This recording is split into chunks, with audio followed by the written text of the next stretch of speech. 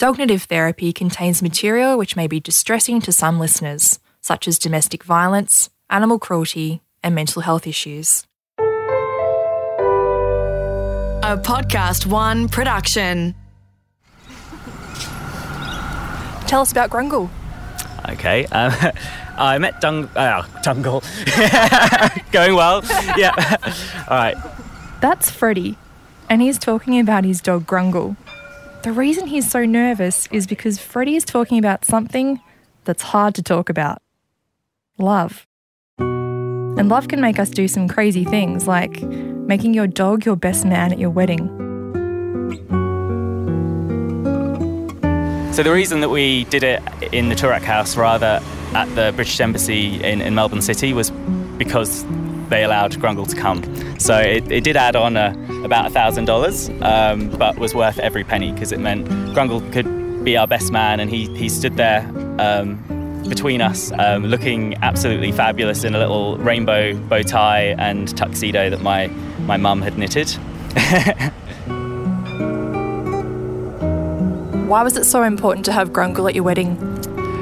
He is our best man. He's always there for you. He's always waiting for you. He's always excited to go anywhere with you. He's just such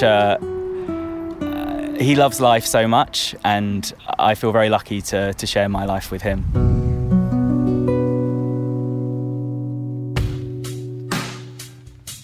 My name's Laura V, and welcome to Dognitive Therapy, a series that explores how human behaviour shapes dogs' behaviour. Today's episode is all about love. I spoke with Deb Tranter of Oscar's Law. It's a foundation that aims to eradicate puppy farms right across Australia and the world. And the story of how it started begins with a cute puppy called Oscar. I caught up with Deb and she told me how it all began and revealed that sometimes love shines brightest from times of darkness. Deb, tell us about Oscar's Law. Oscar's Law is an organisation I founded in 2010 after I rescued a little dog which I named Oscar from a puppy factory. And that was the first dog that was taken from me and returned to the puppy factory. So I had been doing this for 18 years and managed to save a lot of dogs and rehome them into loving homes. But Oscar was the first dog that was taken from me and returned to the puppy factory. And that was, as you can imagine, incredibly distressing time. And it was a time where I really went through a lot of self-reflection and just thought about what I'd been doing for 18 years, and I felt a complete failure. I thought that I had failed this little dog. What I was doing obviously wasn't working. This dog was returned to the puppy factory, and I was at a point in my life where I thought, well, I'm just going to stop. I'm just going to quit and someone else can have a go. And I ended up going away for a few days just on my own to try and get over this period of my life. And I was trying to think of ways or a piece of legislation that I could use to get Oscar back. And I was sort of looking outside the box of the usual animal welfare legislation and was looking at different pieces of legislation. And I just kept saying to myself, I wish there was a law that I could use to help get Oscar back. I need an Oscar's Law. And that just sort of, in that moment, I decided to campaign in that direction and start a group called Oscar's Law. And it was a very different direction. It was to not throw up graphic images of cruelty that really were disengaging people and making them powerless. I wanted to engage people and get them to fight in their communities to get laws changed. So Oscar's Law was really a way of empowering people, educating them and making them realise that they have a lot of power in their hands. Where did your love for dogs come from? I think my first dog was a rescue dog that my dad got from the Lost Dogs Home for my 8th birthday. It was a beagle. And I had a really difficult childhood, a lot of domestic violence, a very unhappy childhood. So that dog, Tammy, became everything to me, my best friend. when I was a little girl alone at night, Tammy would be on my bed and I'd tell Tammy everything. Tammy didn't judge me. Tammy was always there. And Tammy was the one constant, reliable thing in my life. So I developed, as most kids do, I think, this loving bond with my dog Tammy. And I had Tammy till I was about 16 or 17, and then she died of old age. And I never got another dog because I was so distraught when Tammy died. I thought, I cannot go through this again. And I didn't get another dog until I was married with children. I think my kids were about 2 or 3, and another rescue dog just came into my life. But yeah, that's sort of where the bond, I think I can. And when, I go into puppy farms and I see these really damaged dogs that are trapped and confined with no escape, I can identify with that. So I can really identify with that feeling of helplessness and being trapped and abused.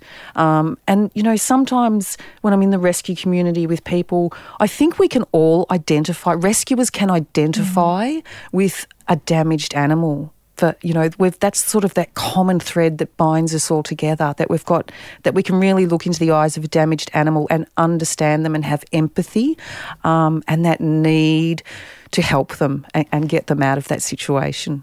What happened to Oscar? After 18 months after he was returned, I managed to get him back, which was an absolute miracle. Because I'd been doing this for 18 years, I had a lot of sources in the industry, and I had put the word out there that if ever anyone saw this little dog, please let me know. I'm going to try and get this little dog back. And I got a call in about May of 2011 that someone had seen Oscar in the same puppy farm, in the same shed, and that there may be an opportunity to get him back, and I was to keep my eye on the Trading Post. So every day I was logging into Trading Post and I saw this ad for a red poodle for sale for $200 and other dogs available. I knew this was the puppy farmer where Oscar was at, so I got a friend to ring up and pose as a buyer. The owners weren't there. They were going overseas, but they had arranged for someone else to show us this dog. So I went along with my friend and walked straight back into the same shed that I'd been in 18 months earlier, and there was Oscar in exactly the same cage he was in.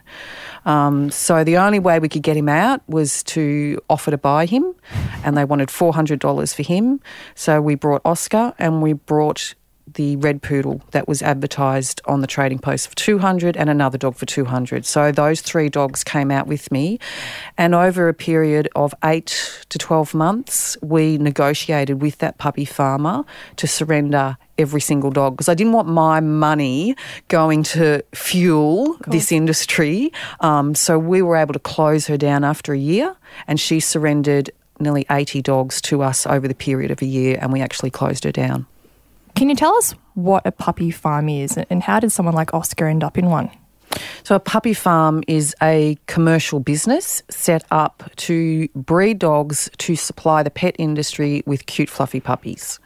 It's a commercial landscape. It's much the same as you walk into a piggery and you see pigs lined up in stalls, or you walk into a battery hen shed and see chickens lined up in battery hen cages. I can walk into a puppy farm and there'll be 100 female dogs in a shed in various stages of pregnancy or giving birth or nurturing a litter of puppies. And that's what a puppy farm is. It's a commercial enterprise. Are they still legal? They are. They're still legal in every state of Australia. Victoria has recently implemented some of the most progressive legislation, and for the first time they've implemented a cap on the number of dogs puppy farmers are allowed.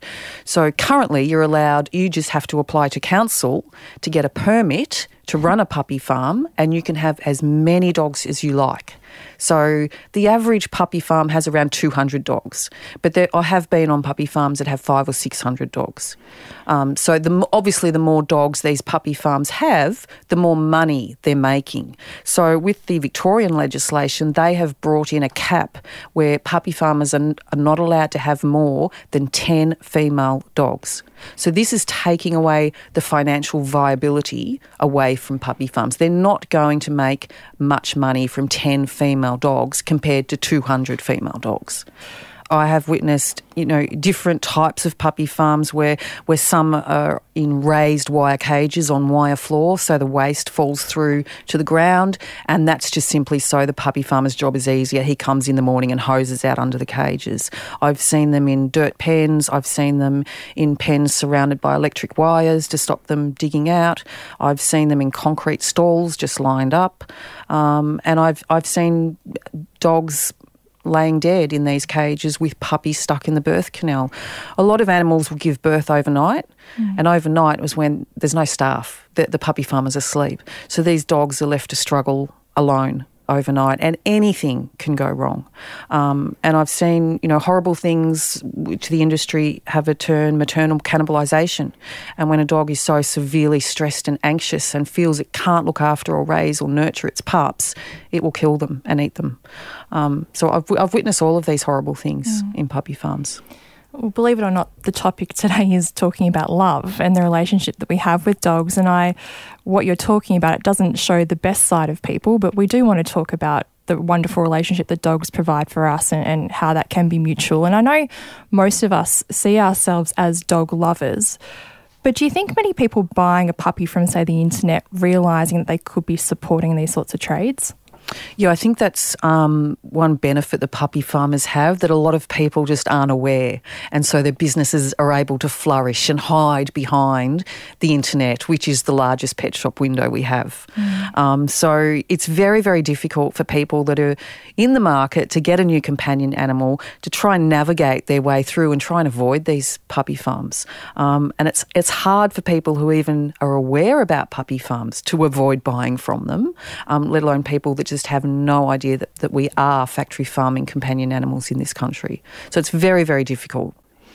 I remember many, many years ago going into a pet shop in Melbourne, and there are all these puppies lined in little enclosures, and there was this one little dog that my heart completely fell for, and I wanted to take him home, but I knew in the back of my mind that if I took him home, I was just funding this industry. I loved dogs so much that I knew that if I bought that dog, I wasn't actually doing what was right by dogs in general, and that was a difficult decision for me to make. Do you think lots of people fall for that, knowing that they want to help that immediate dog, but actually they're not really helping dogs in general? It's a real confliction. Yeah. I suffer from that too. When I was walking around, you just Victoria. Want to buy them all, don't you? Yeah, but exactly. You're actually making things worse. When it was legal to sell puppies in pet shops, and I was always going into pet shops as part of my investigation work. God, how did you do that? It's heartbreaking to walk away from some of these little puppies. They're absolutely gorgeous, and you can see why people buy them. And they're a great marketing tool. That's why they're sitting in glass windows at the front of the shop. It draws people in. And it's you feel really conflicted having to not buy it and walk away knowing that that's the best possible thing you can do for that dog is to walk away. And it's the same when I go into puppy farms. I walk into a shed with 100 dogs taking photos and video, and the worst thing I can do is make eye contact with these dogs because I have to emotionally shut down in order to photograph them, because that's evidence. That's the evidence I need in order to save all of them in the shed, not just the one or two that I want to pick up and walk away with. It's really, really difficult to find that balance of trying to do the best thing for the dogs. Sometimes love is bigger than just that one individual, isn't it? Making those sacrifices for the betterment of an entire species of animal. Yeah, and a lot of people don't understand that. When we report on stories of puppy farms we've been into, we usually get one or two people saying, how could you just photograph it? Why didn't you save it? You're as bad as the puppy farmer. And it's like, well, hang on, I was standing in a shed with 200 dogs. Which one do I rescue and which one do I walk away from? My job is to look at the bigger picture and say, well, what is the best thing I can do for every single one of these dogs to get them out of this situation?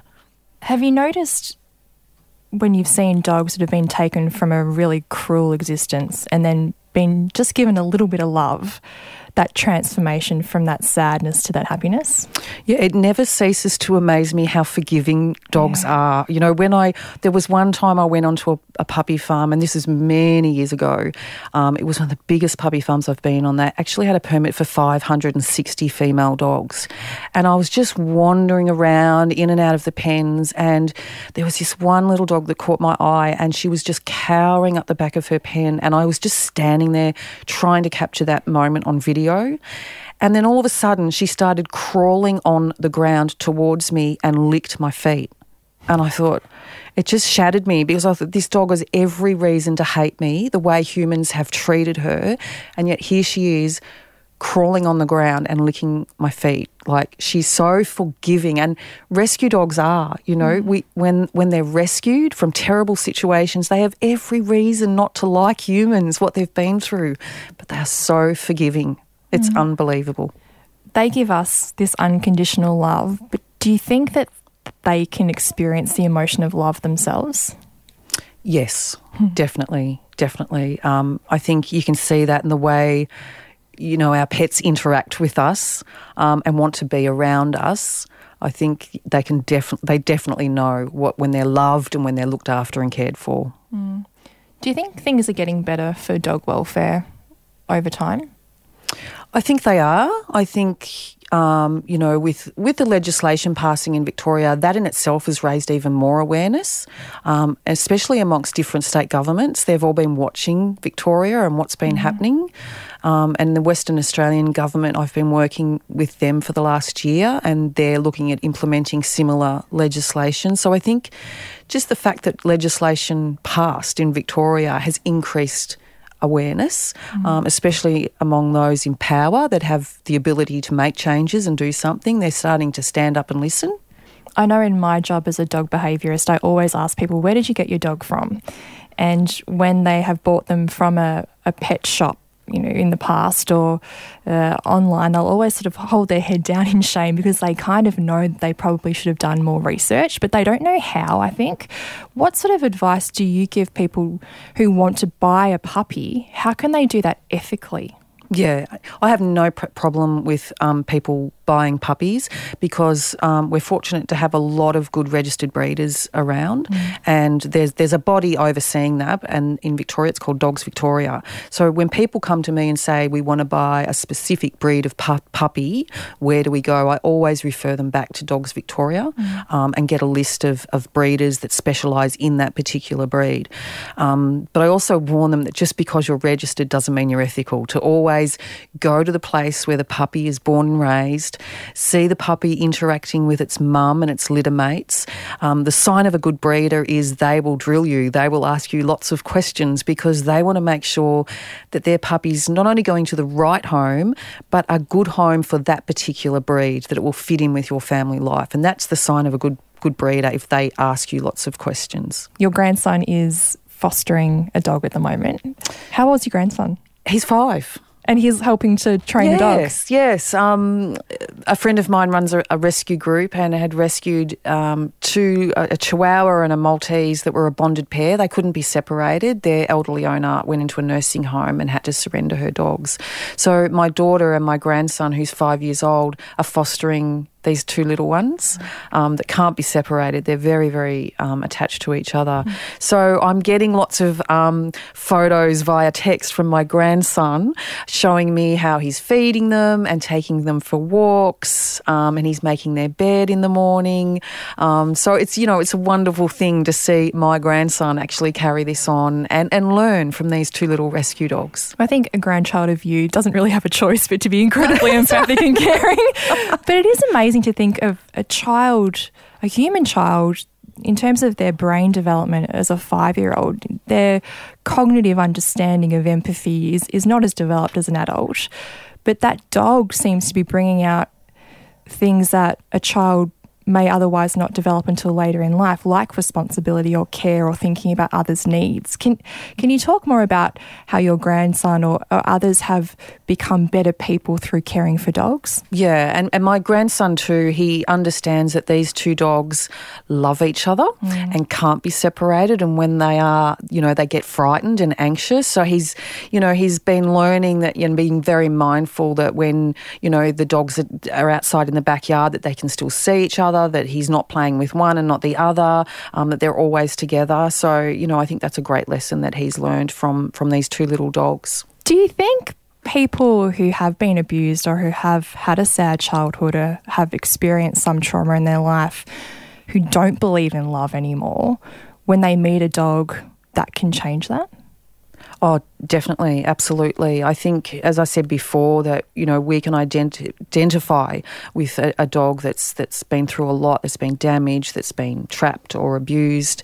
And I think, putting those two together, they're great. Dogs are great healers, and people get a lot of enjoyment out of these dogs, and they can heal themselves. When I rescued Oscar, I was a very different person to what I am today.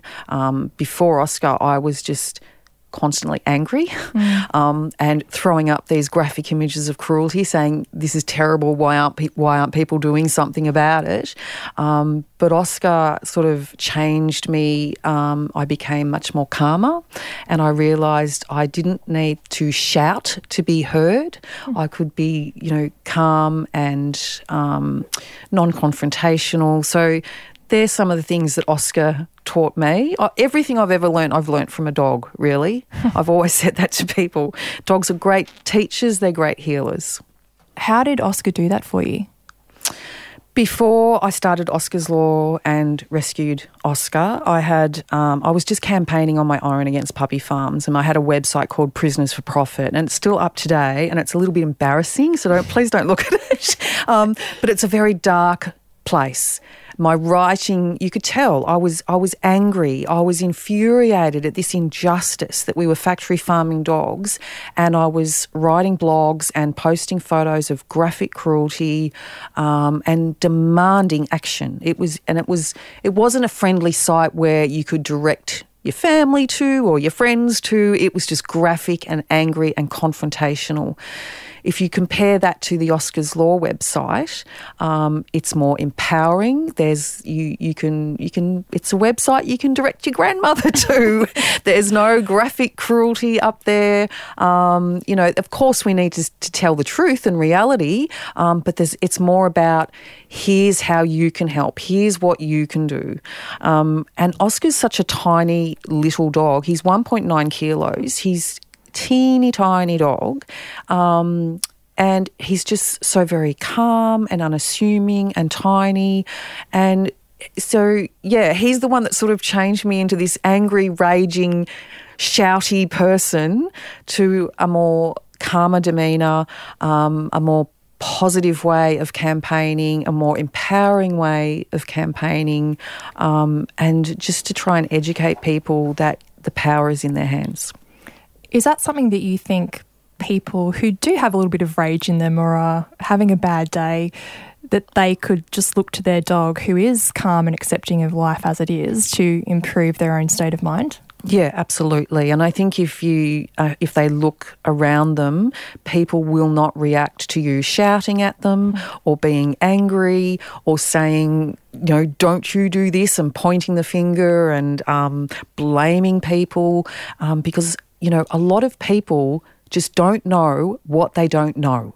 If people are going to pet shops to buy puppies or going onto the Trading Post, they don't know about these puppy farms, so it's no use blaming the public. The public are the ones that have the power to change this. It's about educating and empowering them in a really positive way that engages them, doesn't turn them away or disengage them. I'm Laura V, and you're listening to Dognitive Therapy. If you enjoy this series, give it a review and rating on Apple Podcasts or wherever you get your podcasts. And don't forget to subscribe to this show for free. Once you got Oscar back, he must have suffered a whole range of trauma, as did you. How did you get him back to his best self after all that had happened? Yeah, when I first rescued him back in 2011, he was 5 years old, so he had spent his entire life in a shed, just being a stud dog in that one cage. And male dogs in puppy farms suffer the worst because they never get touched or human handling at all. They stay in that one cage and the females are swapped around to different areas. So he had never been handled by humans. He'd never been in a house. So things like the kettle boiling, the phone ringing, the TV, the toilet flushing, a door shutting, all of that was terrifying and new. So he was just terrified. He would shake. He was very shut down. Everything was just frightening. So the first few weeks, we didn't leave the house at all. It was just trying to get him confident and safe in one room of the house. So I'd set up a crate in the corner of the lounge room with the door open so he could come and go as he pleased. And for the first month, he probably never left the room. It was just the lounge room in his crate. When he got frightened, he could retreat to his crate. We then started doing things like I put a collar on him or a harness, and he hated it. But I got him used to just wearing a collar and a harness in the lounge room. Then we started doing a lead around the lounge room. So everything was at his pace. I wasn't forcing him to do anything. I didn't take him outside or in the car or on trips. I just wanted him to have a room in the house where he was safe in order to build his confidence. So that's what we worked on. And it took about 6 months before I could actually walk Oscar on a lead in public. It was just really slow steps. But a lot of dogs don't even get to that stage. A lot of dogs we can rehabilitate to the stage where they're comfortable in a home environment, in their home, but they don't like going out in public. I have 2 dogs at home like that. I've had them for years, and they love being at home and they feel safe and confident. But the minute I take them out in public, they just shut down. They don't enjoy it whatsoever. So we just leave those dogs at home. You know, that's where they're happy. That's where they're confident. We've got friends that have taken on my rescue dogs and, you know, they've had them for years and they still can't pick them up. They hate being picked up. They don't like, you know, being picked up or carried around. They're quite happy to sit next to you, but the minute you look at them, they don't like it. So these are dogs that are rehomed with really understanding families that know that that dog is happy just sitting by your feet, being with you in that moment. But, you know, it might not want to be picked up or taken for a walk on a lead. But, you know, that's what the dog's happiness is. And it takes a really understanding family to take on a puppy farm survivor because they are special needs. They do have these funny behaviours where they might not rehabilitate fully, where you can take them out on walks or to public events and things like that. But they'll get to the stage where they're just happy to be around you. But that's the thing about love, isn't it? When you love someone or something, you accept them for what they can and can't do, and you make sacrifices and you work with them at their own pace. And it sort of brings you back to this idea of love and how having a dog and helping a dog in need can actually make you a better person. If you show a dog love, acceptance and kindness, do they show that back to you? Yes, I think they do, and it's on their terms, especially a puppy farm survivor. I've got one foster carer who's had a puppy farm survivor for 8 months now. We rescued this little girl 8 months ago, and she just posted on Instagram yesterday that the little dog wagged its tail for the first time ever. Wow! So that was just this amazing milestone. We were all like, "Oh my God, it's wagged its tail! Isn't this fantastic?" You know. So it does take a long time. But if you allow that dog to rehabilitate in its own time and not force anything on that dog, you know, in time, they'll come back. They'll come out of wherever they've been. For those listening at home who have a dog who's suffering from a quirky behaviour or has some sort of behavioural problems, what advice would you give them to help overcome that? I'd first get them to look at their own behaviour around the dog and whether they're putting too much pressure on the dog, because a lot of times that'll fix the problem. But, you know, we have had phone calls and contact from people that have dogs with challenging behaviours, and we always refer them to a trained animal behaviourist if they are having problems. It makes me think about the expectations that we have on dogs. Sometimes we want them to be perfectly behaved all the time like robots, and we don't realise that they're intelligent, emotional beings. And do you think maybe we should just ease up on them a bit? Absolutely. You know, like humans, like I don't want to go for a walk every single day. I'm a bit of a homebody, you know, so some dogs don't want to go for a walk every single day and, you know, go to the park and be around other dogs in that heightened state of anxiety. Some dogs are homebodies. So if, you know, they don't enjoy it, that's just the dog that you've got. You know, we do put a lot of pressure on dogs to conform. You said after rescuing Oscar that he made you a better person, a calmer person. Was it just watching him and emulating those behaviours, or was it more caring for him that improved who you were? I think it was both. When I first rescued Oscar, he was in a lot of pain. He had terrible veterinary issues that needed to be dealt with. He was very malnourished. Due to the malnourishment, he had really thin skin and his matted fur was pulling on that, causing skin tears. So his whole little body was covered in skin tears, infected skin tears. His ears were completely blocked full of gunk. He had dental disease and gum disease. So he was in a lot of pain and needed a lot of care and pain medication. And I knew where I'd been, where he'd come from. I'd stood in his shed, in his pen. So I knew where he had come from and the suffering he had gone through. But the fact that he trusted me and he chose me and he allowed me to look after him and rehabilitate him, and the courage he showed in that, like from where he'd been, that everything was so frightening, he was so shut down and abused, and the courage that it takes for these dogs to rehabilitate and to come out of their shell, to not be shut down and trust us. I think that's an amazing experience to watch, a dog on its healing journey. It's just incredible. And when you're part of that and they've chosen you, it's an incredible privilege. And it does have a really lasting effect on your life. And so, yeah, you want to be a better person when you've experienced that. And that's, as I said, everything I've ever learnt a dog has taught me. I find in my line of work a lot of people are so heavily focused on what they want from their dog. Do you think people should be asking their dogs what they want from us a little bit more often? Yeah, I'd absolutely suggest listening. Just listening, because a lot of people just don't stop and listen.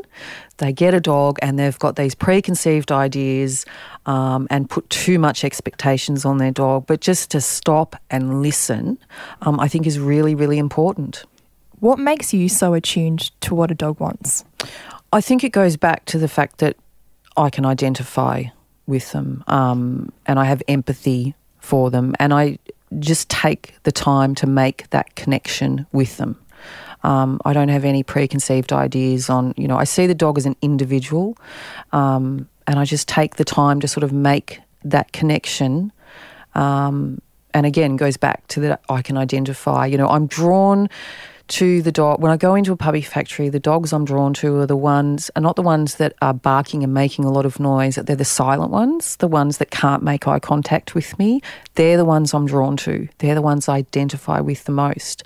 And for me, it's about trying to make a connection with them and on their terms, and to really just stop and allow them to be in that moment and make that connection. Because that was you, wasn't it, at some point? I was. Yeah. And I know what it's like to be disregarded and downtrodden, and trapped in a situation that you feel that there's no way out. So I have that connection. And I think if, people look internally at their life experiences or their relationships with other people and people that they love and what they expect from them, or what they want to do for them, that helps in identifying and listening to your dog. Do you think we're really a nation of dog lovers? I do. I absolutely do. I wasn't expecting you to say that. That's a surprise. What do you mean by that? 99% of people are good. We are a nation of people who love our pets. And people, when they learn the truth, they want to do the right thing. They want to avoid puppy farms. As I said before, people don't know what they don't know. But inherently, people are good and kind. There's only a very small percentage of people who are very, very cruel to animals. They're a very small percentage. Would you have thought that before you met Oscar? No, completely the other way around. I would have said 99% of people are cruel. Yeah. We're horrible.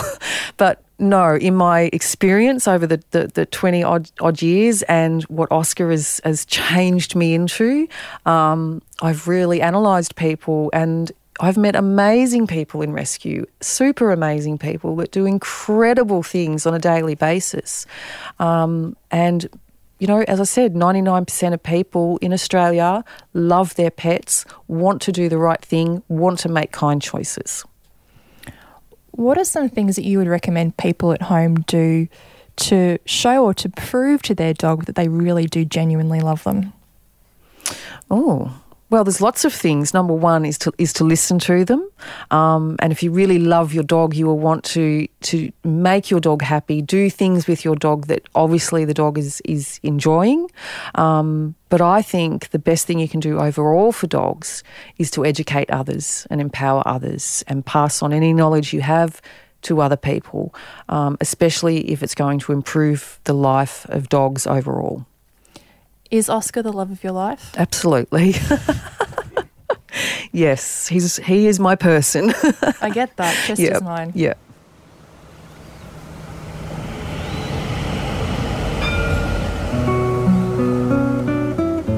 Okay, so how falling in love is like owning a dog. First of all, it's a big responsibility, especially in a city like Melbourne. So think long and hard before deciding on love. On the other hand, love gives you a sense of security. When you're walking down the street late at night and you have a leash on love, ain't no one going to mess with you. Because crooks and muggers think love is unpredictable.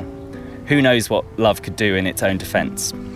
On cold winter nights, love is warm. It lies between you and lives and breathes and makes funny noises. Love wakes you up all hours of the night with its needs.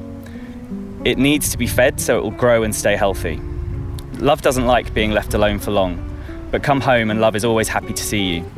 It may break a few things accidentally in its passion for life, but you can never be mad at love for long. Is love good all the time? No. Love can be bad. Bad love, bad. Very bad love. Love makes messes. Love leaves you little surprises here and there. Love needs lots of cleaning up after. Sometimes you just want to get love fixed. Sometimes you want to roll up a piece of newspaper and swat love on the nose. Not so much to cause pain, just to let love know, don't you ever do that again. Sometimes love just wants to go out for a nice long walk, because love loves exercise. It will run you around the block and leave you panting, breathless, pull you in different directions at once, or wind itself around and around you until you're all wound up and you cannot move. But love makes you meet people wherever you go. People who have nothing in common but love stop and talk to each other on the street. Throw things away and love will bring them back, again and again and again. But most of all, love needs love. Lots of it. And in return, love loves you and never stops. That poem was written by Taylor Marley and was read at Freddie's wedding. You can check out all of Taylor's work at taylormarley.com. That's TaylorMali.com. This show was written by me, Laura V, and my amazing producer, Dave Zwolensky. Audio production is by Darcy Thompson. Executive producers are Jennifer Goggin and Grant Tothill. Special thanks to Blue Thumb Online Art Gallery for letting Freddie and Grungle come out to play. We promised they were doing work. Probably. If you want to see additional content, photos and videos of some of the gorgeous dogs in this series, go to our Instagram page at podcast1au or check us out on Facebook. Dognitive Therapy is a Podcast One production, recorded in the Podcast One studios, Melbourne.